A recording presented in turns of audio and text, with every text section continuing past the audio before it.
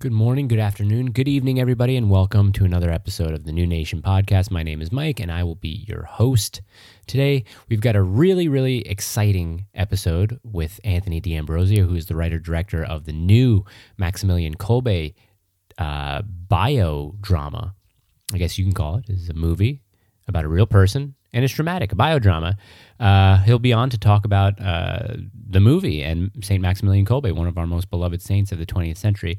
Before that, though, something weird happened. My wife was mentioning this to me earlier, that she gave birth at Vanderbilt, and then she got a letter saying that there was a data breach at Vanderbilt, which exposed some of her information, I'm assuming, which brings me to a great lead-in of my brand new and starting again relationship with my partner, Aura. So let's hear a little bit about Aura, and then we can get into the episode. Data brokers sell your information to scammers, spammers, and anyone else who may want to target you. Your full name, email, home address, health records, even your relatives. It's all out there. That's why I've been using Aura, the sponsor of today's podcast. Aura shows me which data brokers are selling my information and automatically submits opt-out requests for me. Cleaning up my information not only helps reduce the amount of spam I get, but it protects me from hackers who could use this information to help them access my social media accounts, my bank accounts, or other sensitive information.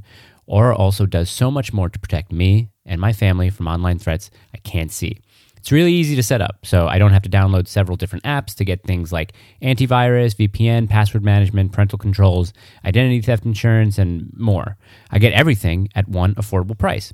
You may already have one or two of these tools already, but not having Aura is like locking the front door and leaving the back door wide open. Aura is always on, doing the hard work of keeping me safe so I can focus on other tasks with peace of mind. I value my privacy, and I value yours, my valued listener. You can go to aura.com/new to start your 2-week free trial, also linked below in the description. Remember, guys, it's a 2-week free trial, so allow Aura to be the security that gives you the peace of mind and the comfort that someone out there is looking out for you. Aura.com/new. Hi there, everybody, and thank you for listening to another episode of the New Nation Podcast. I'm your host, Mike. I'm very happy to have a guest with me on this podcast today that is going to be talking about his film, A Triumph of the Heart. This is writer-director Anthony D'Ambrosio. Thank you for joining the show, Anthony. Thanks so much for having me, man. Awesome. We're really excited. As I was just telling you before, St. Maximilian Kolbe, everyone loves him. Everyone who's listening to this show, people know that I've mentioned him before on the show. He's probably, I think, one of the most important saints of the 20th century. I think we could probably both agree to that. And yeah, we're here to talk about him a little bit. I want to talk to you about your movie, obviously, but I also want to talk about the process of making films, because if it's one thing my audience knows is that they can't get me to shut up about my own movies. So we're going to talk about that. So just a little bit about you, and not necessarily your whole background, but just a little, like, where do you come from in the world, and how long have you been writing and directing? Yeah, hailing from Denver, Colorado, but Texas boy, born and bred, and I'm a huge fan of film. I actually came to film much later on in my life. I was a homeschooled kid, and so not a lot of film, not a lot of TV. We're just like given books and sticks and lots of land outside to play in. But it was actually much later on. I started running an agency later on in my life, and as entrepreneurs are wont to do, anytime somebody was like, "Hey, can you do this?" I was like, "Yeah, I need money, so yeah, I can do that." And we were doing a lot of like social media stuff, and people started asking if we did ads, and I was like, "Oh yeah, sure, I can totally do an ad." And I afterwards called up my buddy Sam Storich, who I went to seminary with, and who is a filmmaker, really fantastic filmmaker in his own right. And so be like, "Hey, can you teach me how to do this and help me out?" And come down, and that doing small ads for nonprofits was the place where I started and really loved it. I think there's something really collaborative about film, and it's much less. I'm a writer, so you spend a lot of time as a writer just like sitting alone in like this vacuum, and I realized that film was like that, but with other people, and so it was therefore a lot more fun. Okay. So you produced video content for an ad agency that you ran or owned? Yeah, that's right. Yeah. Oh, cool. Were your clients kind of all across the board, or were they focused in a specific area? Yeah, it started out at really just lots of nonprofits and local startups like climbing gyms and breweries and things like that. And I helped to found something called Catholic Creatives, which then pulled my whole sort of network and world back into the Catholic Church, which at the time I was a little bit resentful of, but turned out to be a huge blessing for me and Awesome. really teed me up to make this film that I'm working on now. Oh, cool. Well, let's not gloss over the fact that you said seminary. Okay, so what kind of family did you come from? Were they? I assumed the Ambrosio sounds Italian to me, so I assume that you come from a Catholic Italian family. Yes, that's right. It's actually Catholic Irish, but the Irish was just completely eclipsed by the Italian in my family. It happens. It happens. Yeah, yeah. My wife is half. She's half Irish, half Italian too, but she's got the Irish. She's got the Irish last name. Ah, okay, cool. Yeah. My grandmother is a Carey. So. Oh, okay. Oh, cool. So Catholic family, Catholic upbringing. What drove you to seminary? And I obviously don't want to get into, if you don't want to, why didn't you complete seminary, or why aren't you a priest right now? But okay, yeah, sure. Okay, that's fine. But yeah, how old were you when you entered seminary? I entered right out of high school. I was a punk rock emo kid, rebelled really hard in high school, and then had a conversion, had this kind of taste of worldly success that gave me a sense of its vacuity and the emptiness there. And I think that feeling of desiring meaning and desiring kind of an alternative to the lifestyle that I had been living in high school really was what drove me to seminary. Oh, interesting. Okay. I like that. Okay, so you go to seminary and you decide, obviously, like you said, this probably isn't for me. Did you go right from seminary? Did you go into college in the secular world, or did you, work any sort of jobs that led you to the advertising agency? No, it was I left seminary right at the end of my college degree. So I got a philosophy degree and was completely I think a lot of people that you talk to when they leave something that's like this kind of insular, it's sort of like leaving the army or something like that, or coming back. You're like, don't really know how to fit back into the world in a way. Right. That was how it was for me, for sure. So I took a job doing youth ministry, and while I was doing that, I I realized that there was like a dead end here. It was like, how do I make my way into the world? And I ended up going to I have some pretty funny stories about this. I actually found this agency that had on their website, like, you can send us an email, you can bring us your resume, or you can send us a carrier pigeon. That was like, for some reason, that was like a big part of their brand, was like pigeons and stuff. So I literally found a service that sent them a carrier pigeon, and and told them I would be dropping my resume by, and ended up like basically presenting myself and saying, hey, I will give you guys 20 hours a week for free if you teach me the marketing, basically the marketing agency world. I just like loved it and wanted to be in that place. And so the owner ended up mentoring me for many years, and I got into sales, and I was doing sales for them. And after that, I started my own firm. So that's awesome. You took the initiative there. It's like one of those things where I think people don't expect other people to take that seriously, and then when they find someone who's like, "Wow, he actually sent us a carrier pigeon," we like that sort of initiative that he took. And I mean, he clearly wants to get in front of us. That's why in any job interview, I've always talked about the follow up is one of the most important things to do, especially if it's like a weird sort of let's say interactive interview or anything like that. But even as a young kid, pre-internet, when I would do interviews, I would always follow up on the phone the day later saying, hey guys, thank you for seeing me. And I've just heard from so many people, even if I didn't get the job, we really appreciate the follow-up. So good on you for sending the carrier pigeon. So let's talk a little bit about St. Maximilian Kolbe. Let's talk a little bit about your movie. We don't necessarily have to go in depth about his life and his martyrdom, because like I've said, the people who listen to The New Nation, they're pretty familiar with St. Maximilian Kolbe. Mhm. If you can give me, let's say, the log line to his life, what would it be? Oh man, the log line to his life. It's different from the log line to my movie, so Right, I right. have to do a little bit more like creative thinking here. But Mm-hmm. I would say uh, something to the tune of militant Catholic priest goes to Japan, experiences burnout, comes uh, comes back to Poland as a hero, with the biggest newspaper in the city, and ends up trading his life to save another man's life in Auschwitz. Right, right. Yeah, that's a good log line. That's pretty much the cliff notes to essentially what happened.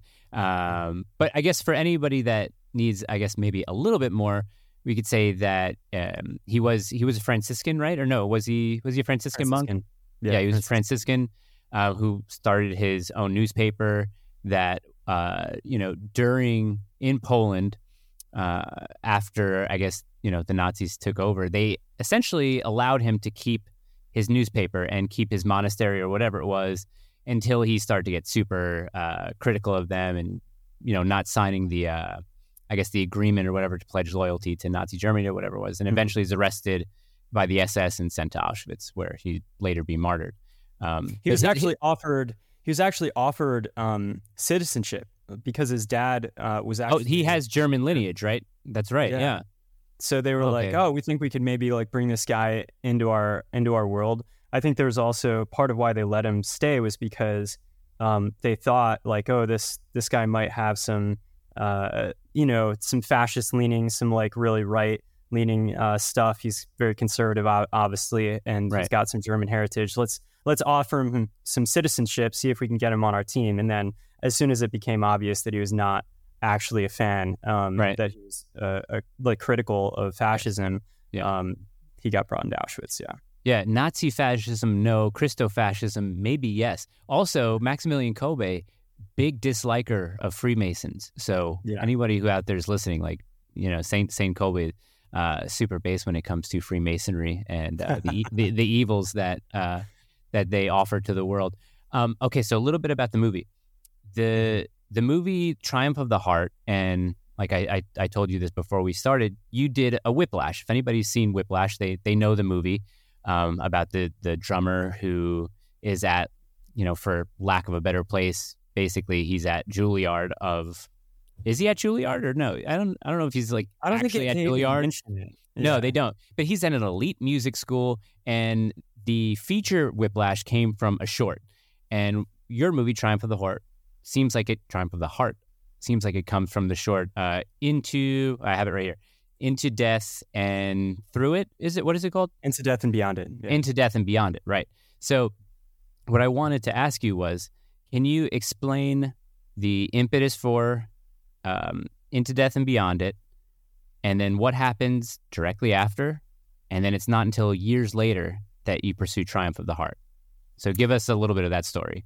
Yeah. So one of the things that was happening with my agency early on was that we became this like strategic design think tank for all of the young adult groups that were founding and sort of starting up in the Catholic world in Texas, at least in Dallas. And I think all of these people that were now getting into places of leadership in the diocese or in these bigger parishes had all been youth ministers with me and my twin brother. And so they all started to realize like, hey, we need a creative team, and there's not enough money to actually like hire anyone individually. So we became this kind of like shared creative team for all of these different groups. And we were doing a lot of strategy and brainstorming. One of the problems that we're really trying to come together around was, how do we reach people who are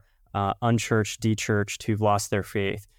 We know there's thousands and thousands and thousands of them in the DFW Metroplex that perhaps went to youth group or that grew up Catholic and now are sort of out there. They had conversion experiences. They actually probably would come back if the right kind of experience were offered to them. And so we worked on something called the 635, which was an outreach to that people group that met not in a church but in the Granada Theater, and did all these different like kind of creative programming things to speak to them. And one of the series that we did was a series on grief and doubt. And we wanted to find a story that was an inroad into that could start conversations that could be like this through line for the programming. And we decided that we would do a short film about St Maximilian Kolbe that was like a 12 Angry Men style short film where all of the people who he was inside of the cell with would have these conversations about God, about suffering, about doubt with Kolbe. So it was like a high stakes way to sort of open the conversation. And when we did that, it was like I don't know if you've ever been in a place where a spiritual kind of like atomic bomb goes off and everybody is just kind of like shocked and they don't really know how to respond. There's just this like blankness on people's faces until you break it open in conversation. That was sort of how it was. And we knew that something really profound had happened and that there was something here. So we ended up really feeling like, all right, we need to develop this further. But it took about like 4 years for that to go from that moment of showing the short film to actually shooting a feature. Okay. Did you enter the short into any competitions or anything like that? Or was it merely kind of like a thought experiment? Well, it was owned by the diocese. It was commissioned by them. And so we didn't have the ability to enter it in. I know that they planned to do so, but it's like who's in charge of that in a diocese, right. You know what I mean?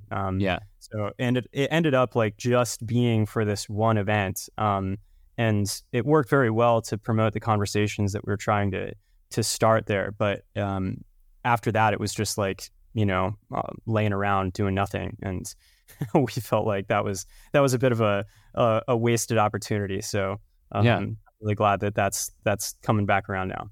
Okay, here's a question still on the short because I want to ask you a question about how you wrote this. In any historical drama, there are facts, there are things that happen that you can portray on film. The hardest thing to portray on film is what people are saying to each other, because unless you have, let's say, like courtroom transcripts of what these people actually said, you can work that into your film. But it's just this question came to mind last night because I was watching the new Masters of the Air series on Apple, which is the continuation of Band of Brothers and The Pacific. And it's personal to me because the show centers around pilots and crew of B-17 bombers in the Second World War. And my grandfather was a navigator on one of those planes. And the one thing that they can get right costume, they can get right technical details of planes, and they can get right the way these planes operated and everything like that. But where I've wondered is as a writer, and I've actually spoken to the writer of this before, but this was just to offer him materials that I had when I found out that he was working on the show. And this was like almost 10 years ago. But I don't know how to write about the people involved in historical dramas. What would they be saying? You have absolutely no idea what Kolbe and these prisoners were saying to each other in these cells. I mean, we have witnesses, so I'm sure that, but I mean, I'm pretty sure, like spoiler alert, I'm pretty sure no one in that cell survives, right? So right. So even Kolbe, I think, is maybe one of the last people to die. But how do you get into the headspace, or do you outline? Do you sticky notes? How do you get into the space of okay, this is what I think these guys would be talking about? Yeah, I mean, the first thing is, I think for every artist, you have to find your own personal connection with the story. And for me, this all was really inspired during a time when I left the church. There was beneath and behind and before the short film, there were meditations that I was having just in the privacy of my own home as I was really grappling with my own sort of nihilism, I guess. And I had an experience of illness that kind of ripped my life away from me. I was about to get engaged, and all of my kind of prospects for where I was going with my career all just sort of crashed down during this season. Whoa. Sorry about that. That's a metaphor. Yeah, that's amazing. Anyway, I had and during that time, I was not sleeping and was meditating on Kolbe from the perspective of being in the cell with him, and it was like having these like really angry, sort of visceral, sarcastic voices really coming out of me to provoke him, and was feeling kind of like I was trying to get God to, in some way, to respond through my anger. And I was like, this feels like a character, or maybe a couple different characters. And so I kind of started with that. And I think began to talk to other people about, if this was you, if you were in this, right, like, what would you want to know? What would you say to Kolbe? What would you say to God? And what would be the things that you would be grappling with? And I think the big question, at least for me, and that a lot of the other people that I was talking to had when we got to the point of real honesty, was like, why not kill yourself? If you knew that you were going to die and the rest of your life was going to be this slow, absolutely excruciating, march towards death, why not just end it there? And if Kolbe is sort of the voice for not doing that, and everybody else starts with, that seems like the most reasonable thing to do, then you have a real kind of drama there. So that's really where we started. And then I would say the last part of it is, at the time in Auschwitz, it really wasn't like used for the Holocaust yet. At that time, it was mainly to exterminate people like Kolbe, people who were of the aristocratic or sort of leadership or intelligentsia class in Poland. And so you have people here who are high ups in the Polish army. You have people who were in government. You had anybody who is a leader in some way that had influence in the world and who was deemed not to be friendly to the power of the Nazis was going to be brought into this place. And you actually had homosexuals that were being shipped out from Germany. So that's like a really interesting milieu of types of personalities who might have all, at least in my mind, when you start to get into these levels of society, everybody knows each other, like, or at least they know of each other. And you start to have like a sense of, okay, that politician might be in here with somebody from the communist resistance, might be in here with POWs who are fighting in the war. And now you have this like very kind of interesting kaleidoscope of personalities that now have had their humanity ripped away from them. But if Kolbe is starting to draw that out, and you start seeing these kinds of glimpses or glimmers of their personalities, you have something really interesting. So that's how I'd break it. I mean, I can't imagine now. Well, that's a great, especially for a film, that would seem like a good, diverse group of characters to all have in a room together.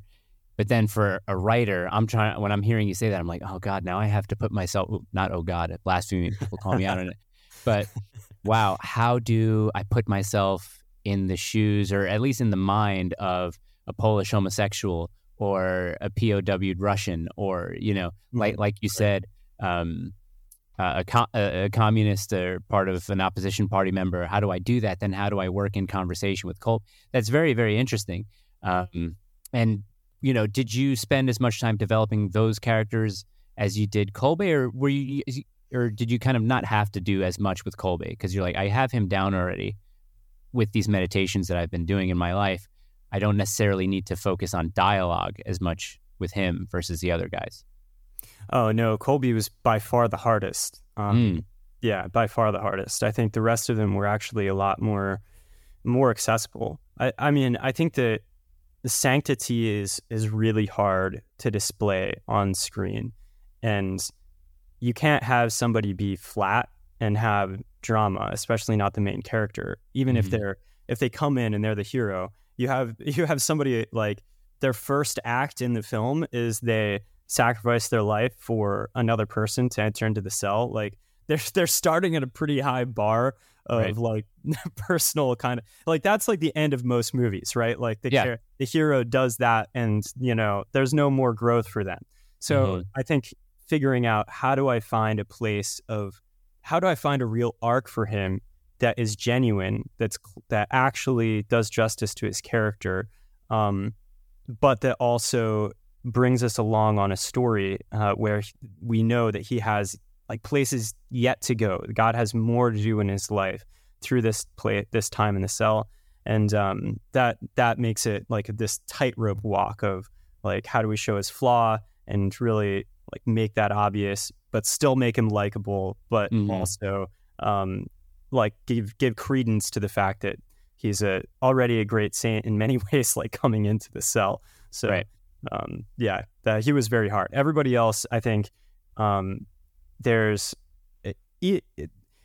I can translate that person from people that I know, even if there's different experiences, there's archetypes of that I'm familiar with that I can kind of put myself into the shoes of. But I think Kolbe was much, much harder and frankly required more personal growth for me to be able to write him.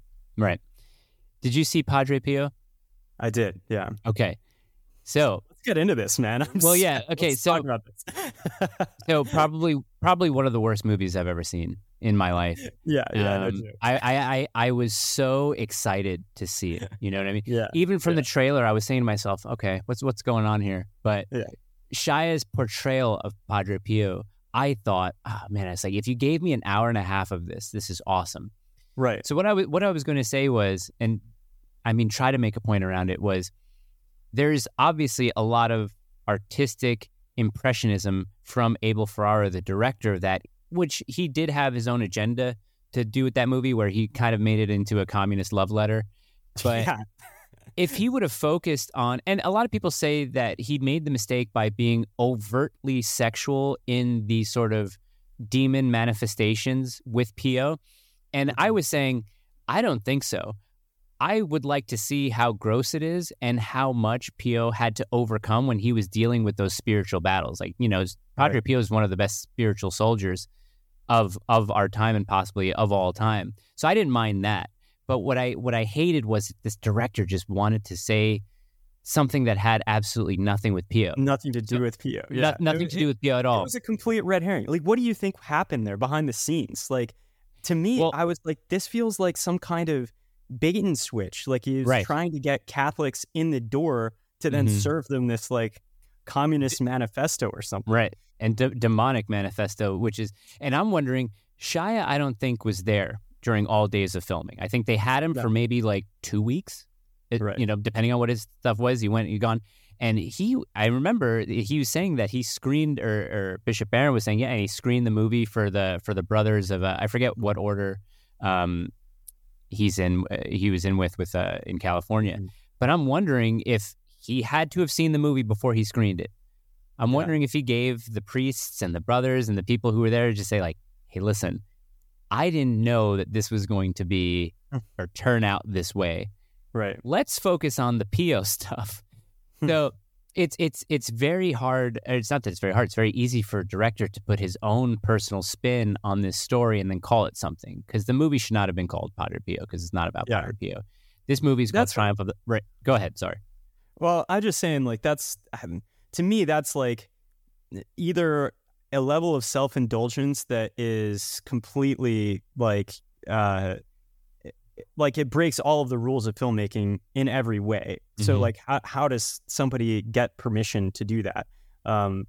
Either that or there's some kind of real agenda behind the money to do it, to specifically like target Christians with something that I don't know. I don't want to be like a conspiracy theorist, but I feel like the way that I know how money works and how you raise money for films now, it's like there were people that got behind an agenda and a pitch that he was making. Sure.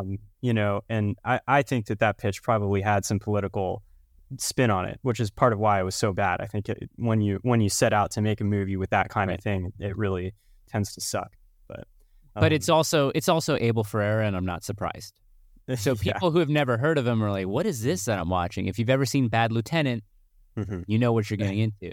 But so Right. that was my next question about raising funds. So do the short, you're meditating on turning it into a feature. You're saying there's a lot more here. You know, from me talking about it, people know that raising money for a feature film is no easy task.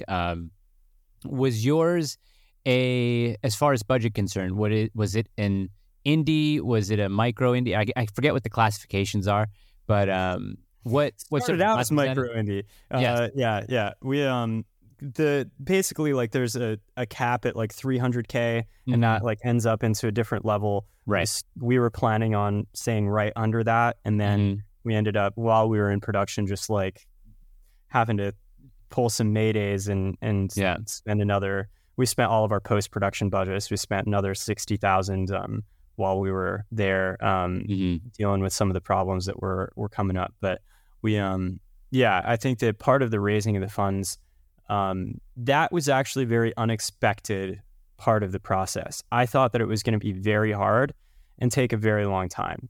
And that actually was not the case. I think that the first pitches that I started doing, the first pitches that I did were all to like more institutional places that had like, hey, you can drop like 300K right now on this movie, and here's a pitch as to why this would be 1,000 times better than anything else that you put 300K into. You know, Sure.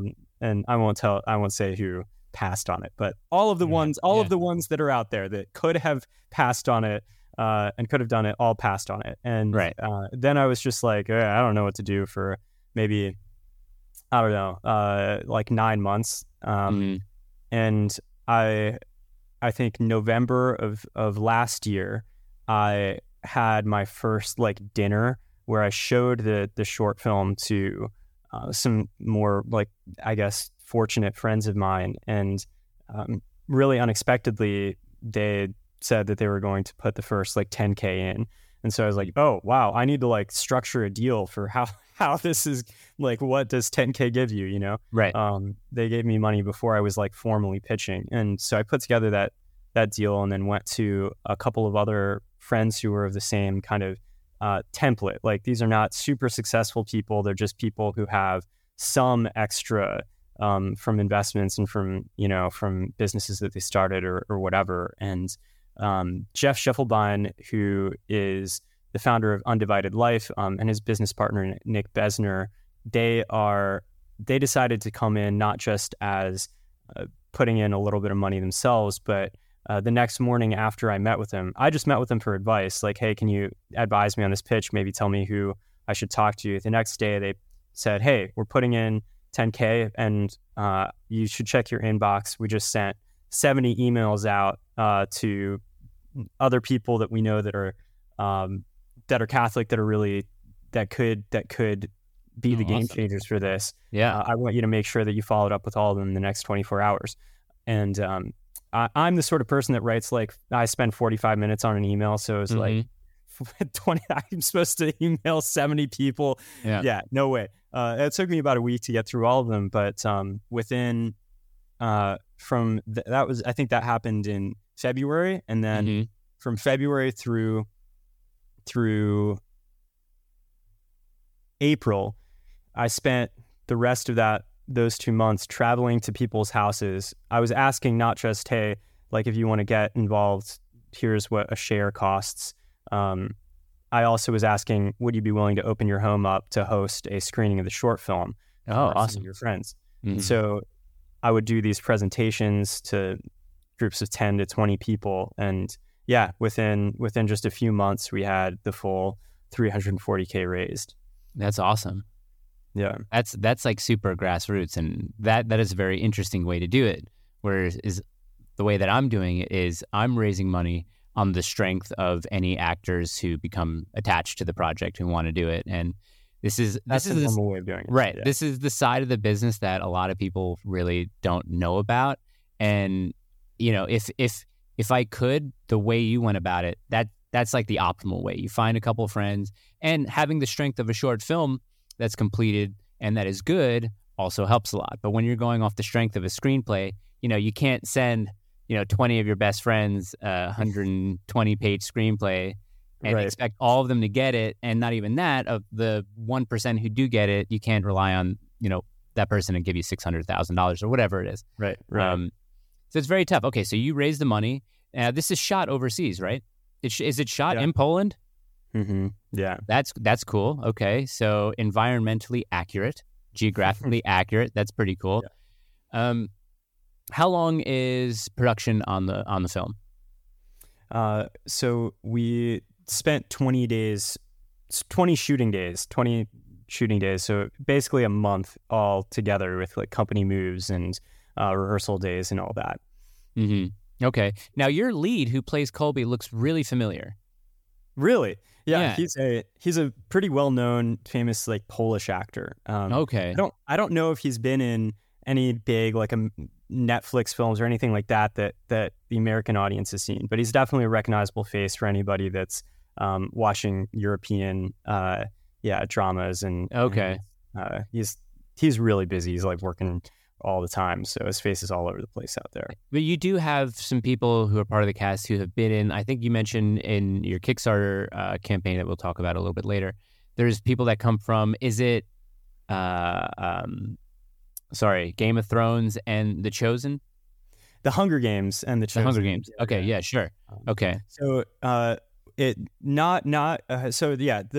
different between cast and crew. Cast, we have people who are involved in Hunger Games and also in Doctor Who and some other films like that. But for crew, we had our producer is worked on The Chosen, so she's in the AD department. Gotcha. For them. And we also had the stuntman that works with Tom Cruise and that did Hunger Games and stuff like that. So he was the coordinator for all of our stunts, and anything that had to look really gnarly, like that guy turned up the dial on the violence. So, director-producer relationship. Are you picking crew, or are producers suggesting people to you? I mean, I'm assuming that you picked your DP, right? Like you had a DP lined up, someone that you worked with before, and that's who your guy is. Did you work with a casting director at all? Yeah. So pretty much everybody that was working in the departments, like heads of departments, except for hair and makeup and at costume, she was like, this was her third feature. But pretty much everybody else, it was their first feature, first time being in the role of like DP or whatever, the head of a department. We were working with a very green crew, and we were knowing that was going to be the case because of our budget, having to stretch it as far as we were just looking for these people who all had this like kind of incredible talent, had done a bunch of short stuff that we could see they really had something to offer, but who were looking to take a crack at something much bigger, and who would be willing to put in all of that extra suffering and work to make a movie that was 5 times more powerful than what it should have been compared to its budget. So And what was it shot on? We shot on a red Komodo and a red weapon. Okay. Oh, cool.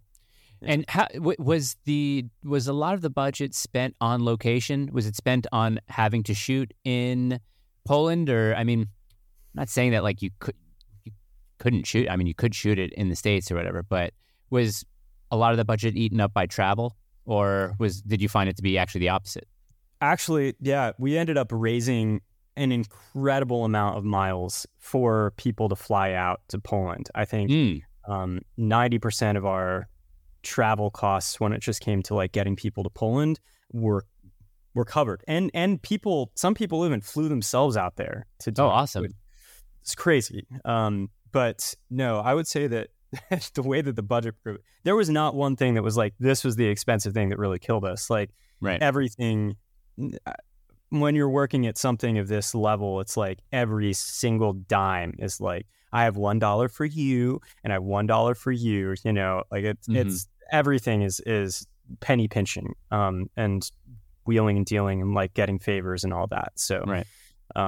yeah, one of the things that did really eat up our budget was we had to reschedule our Auschwitz days. So we had 2 days that we were doing all of our big Auschwitz exterior stuff with all the extras and the tanks and the, like, you know, all the big set pieces, the vehicles and army cars and all that stuff, reenactors. So we had to shut down streets with the city and all that. But anyway, the 2 days that we were going to be shooting, we had a freak snowstorm come in super early, and there was just no way.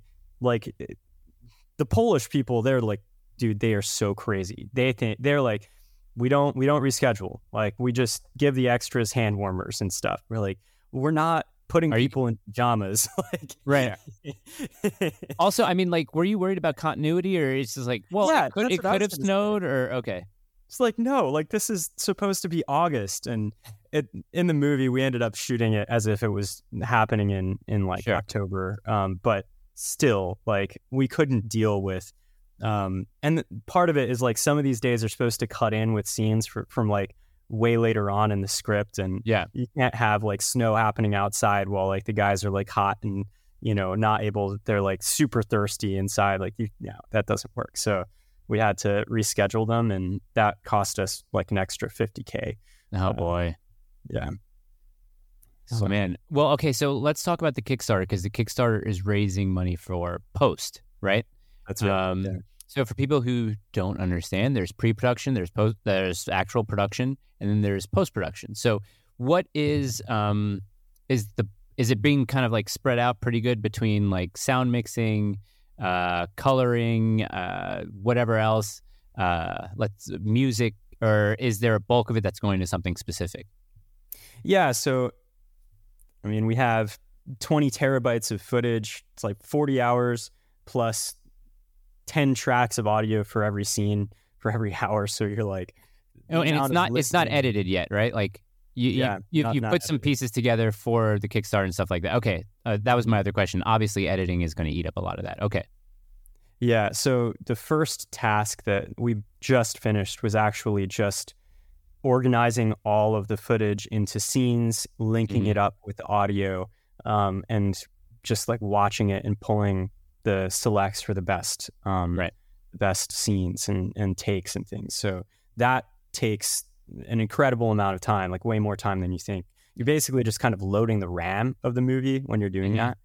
And then from there, we're going to be spending, I would say, a third of it on the editing itself, a third of it on the sound design, a third of it on the composition, and then beyond that, we're going to be raising, if we raise more than the $80,000, we'll be spending the rest of that on VFX and on things like, hey, we have a composer that's really good at making like synthetic MIDI, like pre-programmed instruments sound good. But now that we have a little bit of extra, we're actually going to do a recording session with a string quartet and with a choir to actually get real music behind it. And so things like that will add a lot of production value with not that much money. So yeah. Okay. What is it like? And I'm asking you this question as a dreamer, because right now I'm just dreaming. I'm separating myself from directing this film that I wrote, and everyone's like, why are you doing that? And I'm saying I'm not in this position I could do it, but I'm not comfortable necessarily doing it. The person that I have it out to is an actor director, and it would be a dream. I'm offering it to him as the lead and to direct it. So if it happens great. If not, then maybe I'll think about it. But as a dreamer, I'm thinking about these things, I already have a DP, that's fine. But the one thing that I think about daily is, oh man, who can I my dream person to score this film is this person. And it changes every week. Oh, isn't that great? Now that you actually have a film completed, and let's say that you'll have money to do this, like, how cool is it to say, yeah, I can actually maybe approach someone or reach out to someone that I really admire to now ask if he or she would like to score my film? Like, how? I'm just talking about the feeling. What does that feel like? It's got to feel awesome. Dude, I don't have that feeling at all. Like, Really? No? Yeah, not even a little bit. I mean, like, Oh, man. I'm not gonna show up to somebody that's like a dream composer and be like, here's $15K to compose mine. Like, No, or just even, be even in the position to say, hey, I thought of you every day while shooting this, or at least now that it's completed, I see you doing this. But not even saying like offer the money, but like, you know, watch it, and we'd love to have you work. Like that's what I'm saying. Sort of being in the position to be able to now reach out to somebody. I'm offering someone air. You know what I mean? Like you have something tangible. Yeah, that's true. It's one of the interesting things about running a Kickstarter is that all of a sudden all these other people who are creative are getting to see it and then put their name in for being involved in post. Mm-hmm. So we're getting hit up by composers really like every day. And that's been really cool. There've been some really talented people that have put their hats in the ring. So I think that's cool. Part of the difficulty with the project is just everything is trying to get somebody to do something for just like a fraction of what they normally get somewhere else. Frankly, it's always hard to make that ask for me. I'm somebody that tends to be a little bit of a people pleaser, and I've had to really mortify that during the process of making this, to ask people to give favors that are just like ridiculous. I know that a lot of the people that I'm going to be approaching for this, as composers, are getting like, you know, hundreds of thousands of dollars for scores that they're making, and I'm going to be asking them to do it for like I said, like 15 to 20K. Right. So there's something like almost uncomfortable, and like I feel sort of guilty when I'm reaching out to people that I'm still trying to work through as a director myself. Although I will say that it is really cool to be able to lean on the work and know, wow, people get really excited about what we're doing from what they see, and they're like, wow, I've been waiting for a project like this to come across for so long. And I think part of that is just like so many people get such meaningless stuff that they have to work on, and a lot of the money that they're getting paid is to work on really heartless, absolutely like trash stuff. So when they see something that when they see something like this, they're like, you know, I really would love to, without making this the thing that makes me money, like really lean on my artistic side and see what I can make to honor this saint. So and I'm not saying like it's, you know, you're asking people for charity or anything like that, or, you know, out there with a bowl in your hands. But it's almost like one of these things where, let's just use Hans Zimmer as an example. Like, you know, Hans Zimmer is getting paid millions of dollars to do scores, Thomas Newman, those types of people. But then imagine if you send out something to Hans Zimmer, and let's just say you find out Hans Zimmer out of nowhere is just this Catholic that really never talks about his faith, and he sees, oh, Kolbe is his favorite saint. Not only is he his favorite saint, but he actually likes the movie now that he's seen it. Of course, I'll score it for 15 grand. You know what I mean? Just to be attached. That's the dream. And it's just exciting to think about things like that. Now, also, as a realist, you know, you won't even get an answer from Hans Zimmer's agent, you know, when you really think about it. But I'm not saying that you won't. I'm just saying that I know if I reached out, whatever. But in the beginning, I actually was practicing this. Like I reached out to Shia LaBeouf and to... a lot of the different, Catholic, the people who are like on the radar. It's like, hey, I'm Catholic and I'm doing films in Hollywood. But the thing is, all of them have this layer between them and the little guy, which is their agent, and their agents don't give it flying rat's butt about. You got to be nice to the agent's assistants. I found out that developing good and friendly relation. A friend of mine was like, who do you want to send it out to? So I said, okay, send his agent's assistant flowers. You know, just send him flowers in a week, and then a week later call back and say, hey, I'm like, did you get the flowers? And they'll be like, yeah. And I said, okay, this is a friend who's been in the business for a while, and it's kind of like an old school trick. But like you said, these people have that little buffer between them. Did you talk to Mel about it at all? Did you try and reach out to Mel? I did. I also got like shot down from his agent too. I didn't try the flower thing, but their agent did not seem like the sort of person that would fall for the flower trick. Yeah, no, probably not. But you get into the good graces of the assistant, which is good. And I mean, like, I've done that to try and get guests on the show where I've never been someone who's scared of reaching out to people. So I would just say, hey, my name is Mike. I do this podcast. It's somewhat of, a moderate size audience. Like, we'd love to have Shia on or Mel on. And the response that I got from Mel Gibson was like, hey, thank you for reaching out. He just absolutely has no time as he's starting, I think, work on production of The Passion 2 or whatever it was.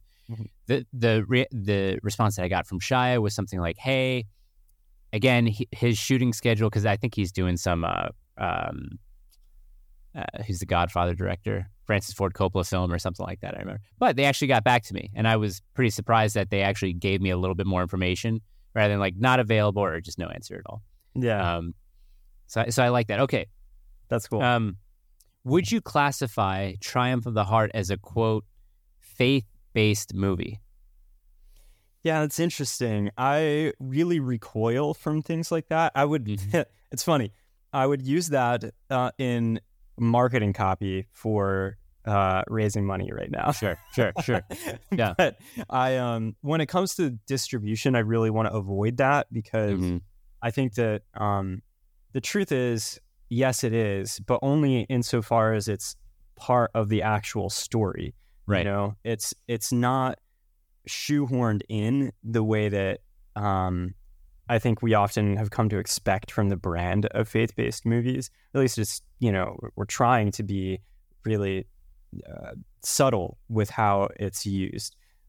I think because, like, in a lot of ways, Kolbe himself has to be subtle with it, with the guys that he's speaking to. I think that one of the pieces of feedback that I've gotten from a couple of the different, big players up at the top of the Catholic media world has been, this guy doesn't seem like he's really that, like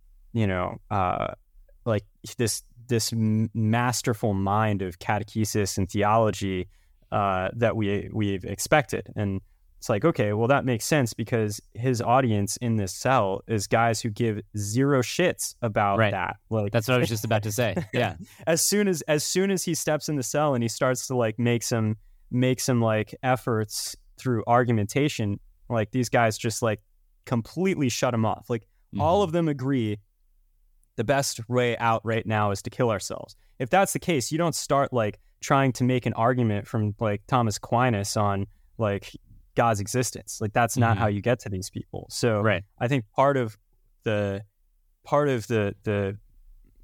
reason why this, I would say, is not necessarily a faith-based film is because there's a lot of characters in it that are not like that are not obvious like options for that, and that kind of force and ground the movie in much more of a secular audience in a way. So yeah. Well, it's kind of like you made an apt comparison before. It's if 12 Angry Men made a faith-based drama, or like if 12 Angry Men was like a faith-based drama. It's not as much as of a theological expression as much as it is like a philosophical expression, because like you said, he just can't start he just can't start doing apologetics to these people, because he's not even necessarily we don't know this, but he wasn't trying to convert these people, right? I guess he was just trying to keep their spirits up, and hey, killing yourself probably isn't the answer here, but he's not going to go into full on Aquinian apologetics. So I do get that. And I've told people like, well, people have asked me like, is this a faith-based movie? And people on the blacklist who have evaluated it, every single one of the prospects are like, this would be great for a faith-based studio to produce. And I'm just like, no. And I always pitch it to people like, it's as if A24 would make a faith-based movie. And I love that, man. Yeah. Right? So it's like, oh, I kind of know what he's saying here. Yeah. It wouldn't be this whole underlying theological sort of environment surrounding the movie, even though there are aspects of that.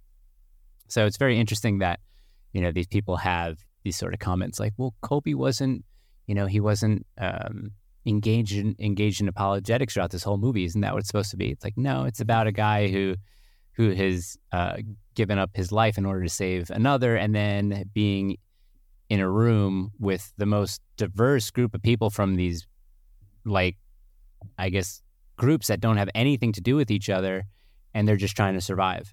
So, it's not not necessarily, I don't know, what's the best way to put this? It's not like a movie that's preaching Christianity, if that makes any sense, right? Yeah, right. Definitely not. I would say that it certainly has it's a Catholic movie, moral, right? Like we're trying to say that for some reason, despite the sort of math that you look at like this equation with the eyes of the world, we're still saying that even in this situation, it's better that they don't kill themselves. You know, it's better that they fight for their lives all the way through the very end. Right. And I think that we're making a statement about the foundations of reality, like how reality works. But it's not really a theological one as much as it is this like very human one. And the stakes are very human, but faith is a part of that. So. I don't know if whoever watched this movie high up in the Catholic Church was like, well, surprisingly, he didn't quote the catechism to these people, so not for me. Yeah, exactly.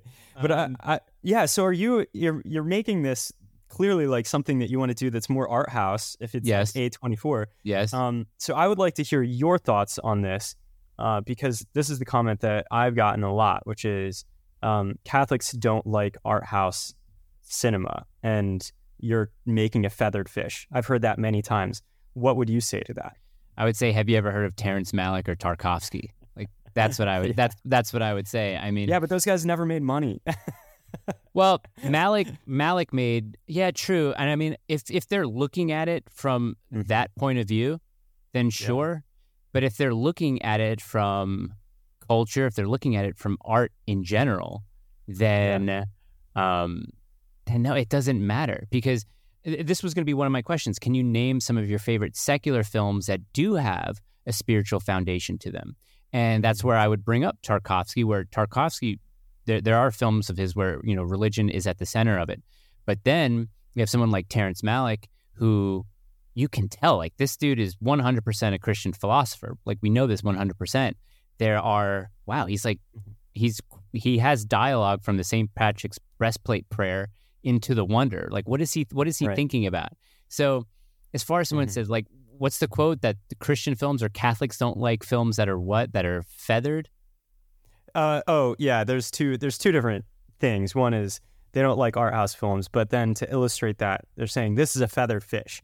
You're making a movie for like a sort of audience that's into faith, but you're making it this indie, more darker style, right? Yeah. That to them doesn't compute. It's like, audience is like, we want high key lighting, very happy endings. Like, this is what we're talking about with that. So I get that. Well, I mean, not everybody. Okay, so there's like two sides to that coin, right? Like, you can make a movie like The Passion of the Christ, right?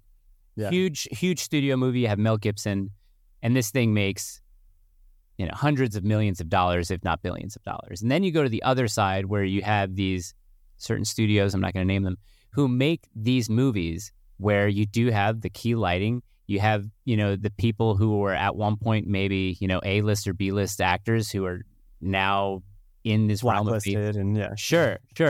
And it's the same story every single time. So at least with an art house movie, if the point of the film isn't thrown directly at your face, then that's okay. Like, it causes people to think a little bit more.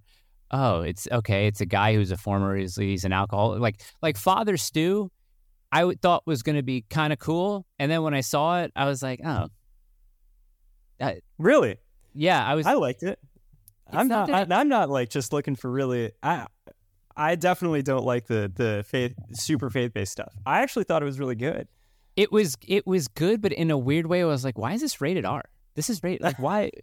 There's part of that movie that I didn't like, but also it was that formula that you are talking about that I'm like, guys, if it's not, and let's talk about, like, let's get the money out of it. Like, do you do you want to hit people in their spiritual hearts, or do you want to hit them in the wallet? Because it's awesome to hit them in both places, right? But I think a film is more profound if, the person who sees it is thinking about it a month later, 2 months later. How many times is he going to go to the movies? How many times is he going to stream it? I mean, that's something that I think about a lot. And, with the movie that I'm making, it's going to be an indie for sure. And I've had to tone down a lot of the Catholicism in it, because at first it was completely secular. Then it turned into really Catholic. And then I'm like, I want to reach as many people as possible, but the Catholics who do watch this, they're going to say, well, this is kind of like nothing I really seen. This is cool. So I don't know. It's tough. I get that. I get what you're saying, though.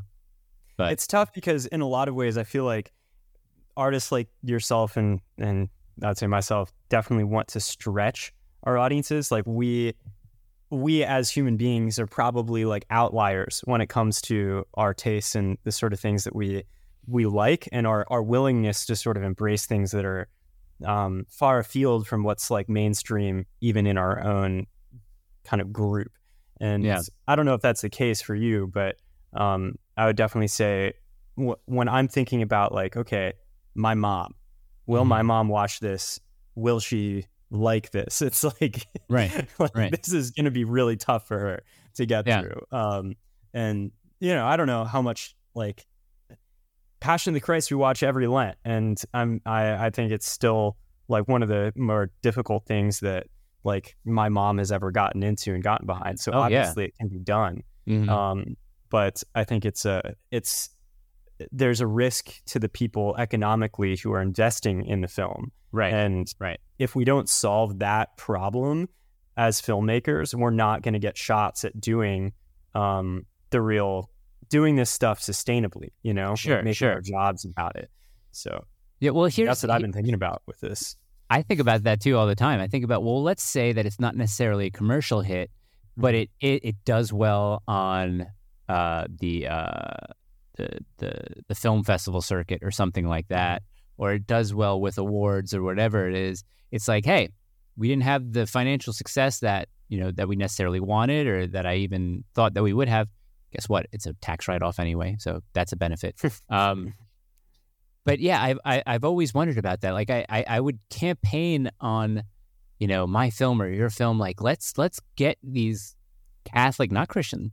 Let's get these Catholic films into the mainstream film festival circuits. Let's see what we can do there. Because if there's any film that breaks that, I think you only start to get more people involved in wanting to at least make, I don't want to say like Catholic-centered movies, but it's the one thing that, as far as culturally, not Christians, but like conservative groups, they don't do well. They don't do art very well. And it's been lacking, because if you go to like the beginning of Hollywood, and even people like Malick and Tarkovsky during the 70s, there are points where just conservatives don't get it right. They really don't. They miss the ball. And I want to, I don't know, I guess have my film. Are you saying that about Malick and Tarkovsky? Like, yeah. Like you're saying like they didn't get it right because they were conservative? No, they did. They did apart from them. You know what I mean? So it's just like, it's like you're saying, like conservatives, they can't wrap their heads around art house pictures. You don't know how many people I've tried to get into Malick who are conservatives, like, you have to watch this. And they're like, nothing happened. I sat there for 2.5 hours and nothing. I mean, look, okay. It's like a ballet, dude. Yeah. You're like, right. Trying to take somebody to ballet. I'm sure you watched, was it A Quiet Life? Hidden Life. Yeah. Right. Hidden Life. How did I even get that wrong? It's like one of my favorite guys ever. But that film is so beautiful. I thought about that film, for the years after it's been out. Right. And the one great thing about Malick is like, there's no dialogue. It's all exposition. It's all inner monologues of somebody. And it's an incredibly beautiful and important movie. And it just pains me that people are like, well, nothing really happened for 2.5 hours. And I'm just like, well, it's like, what do we do? Yeah. Well, one of the things that's really interesting to me, is like, you think about like what's mainstream now and what's what's mainstream back in like the 20th century and 19th centuries, and you're like, yeah, you have people like Tolstoy or Dostoevsky who become like invited to the king's court because Brothers K is like one of the best things ever made, right? Like if that guy is a household name in Europe, like that meant that mainstream people were reading the Brothers Karamazov, right? Like they had the patience to sit through like however many 600 pages of long Russian dialogue where like nothing is happening according to like the current cinematic standards. I think that just in general our culture, and unfortunately even like conservative culture, when it comes to our appreciation of art and beauty, we've gotten so lazy, lazy. Yeah. And our attention spans have been so like massaged and slowly and subtly condensed by our encounter with modern media. And I think that is, unfortunately, you even see this with like, conservative culture to me seems to be even more unwilling to embrace more poetic, artistic, like higher art stuff than liberal culture is, which is I don't see how that's even possible considering like our history and the art that that is the foundation of our worldview, So yeah, it's tough because I don't want to lay everything on the conservatives, because when you have a liberal country and a liberal entertainment industry where really the only time you see the portrayal of Catholics in film is if it's if it's a complete heresy like the Da Vinci Code, if it's exorcism or horror movies that are purely demonic and exaggerated, or if it's surrounding any sort of controversy within the church, whether it be priests child or nuns or something. Like it's just like that's the only thing that we get. And then they make a lot of money. Those movies are nominated for Academy Awards like Spotlight and Doubt and all those kind of things. And things like, and I mean, I'm talking about like modern horror movies, because The Exorcist is probably one of the best Catholic movies like ever to come out, written by a very obedient Catholic in William Blatty. But even the new iteration of The Exorcist, Believer, I don't know if you've seen it, but it was like, it's like, hey, these kids are possessed. Let's talk to the Catholic priest. The Catholic priest says, okay, what I have to go do is I have to go to the diocese. They have to determine if this is a psychological problem or if this really is a spiritual problem. People are like, oh, really? That's not how. Yeah. They come back. Listen, we've determined that this isn't a true possession, that it's more of a psychological issue. I can't be involved in any sort of exorcism at all. And then the people are like, well, guess what? It's going to take all of the world's religion to do this. And it's just like, oh, you guys, it's stupid. I hate it. But like I'm saying, like anything to sort of disparage the Roman Catholic or the Catholic Church, obviously they're going to do that. And then you get a movie like A Hidden Life, or you get a movie like Triumph of the Heart, and then it's just nothing. It's just in the ether. People, it's not pushed as much as like the Pope's Exorcist or anything like that. There is no art house for Christian films. I'm trying to think of, have there any that I've seen lately that are like expressly like Christian? No. It's just like, so what do we do? I think we have to create it. Yeah.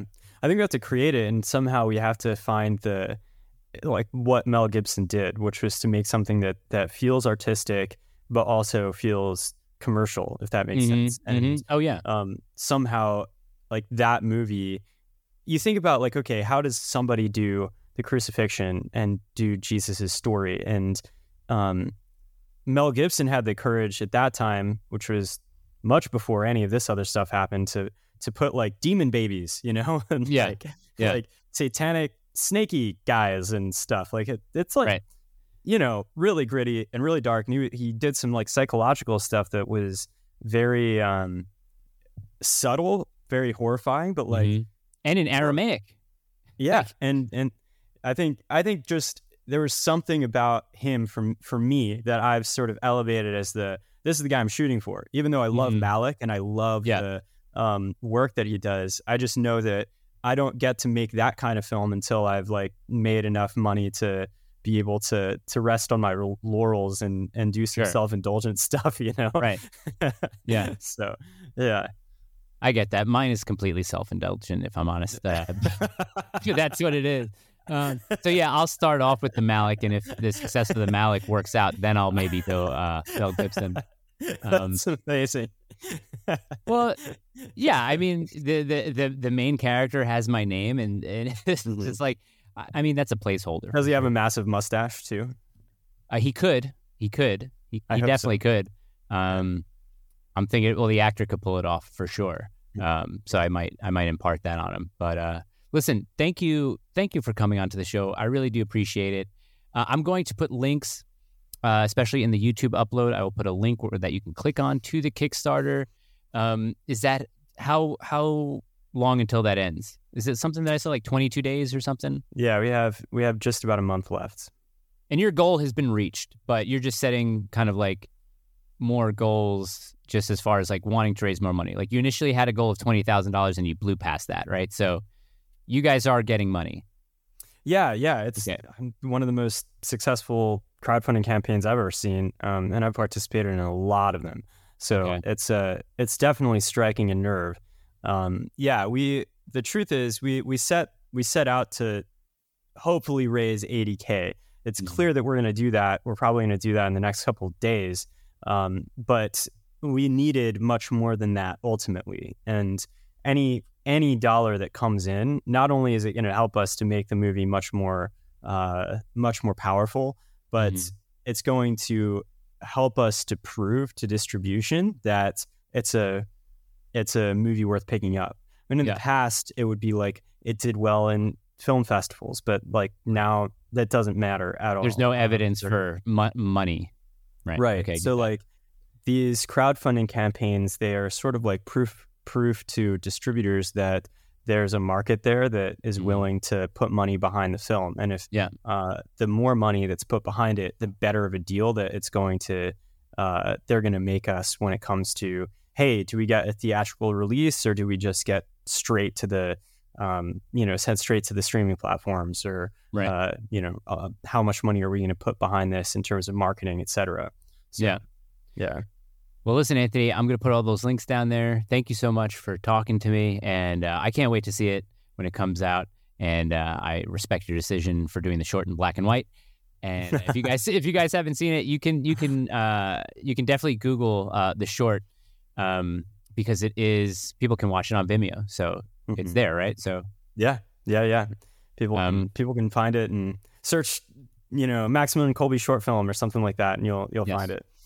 Okay, thanks, Anthony. We really do appreciate it, and I'm going to stick around because I want to ask you a question after off air. Okay, sounds good. But yeah, thank you very much, and God bless. Okay, thank you. Yeah.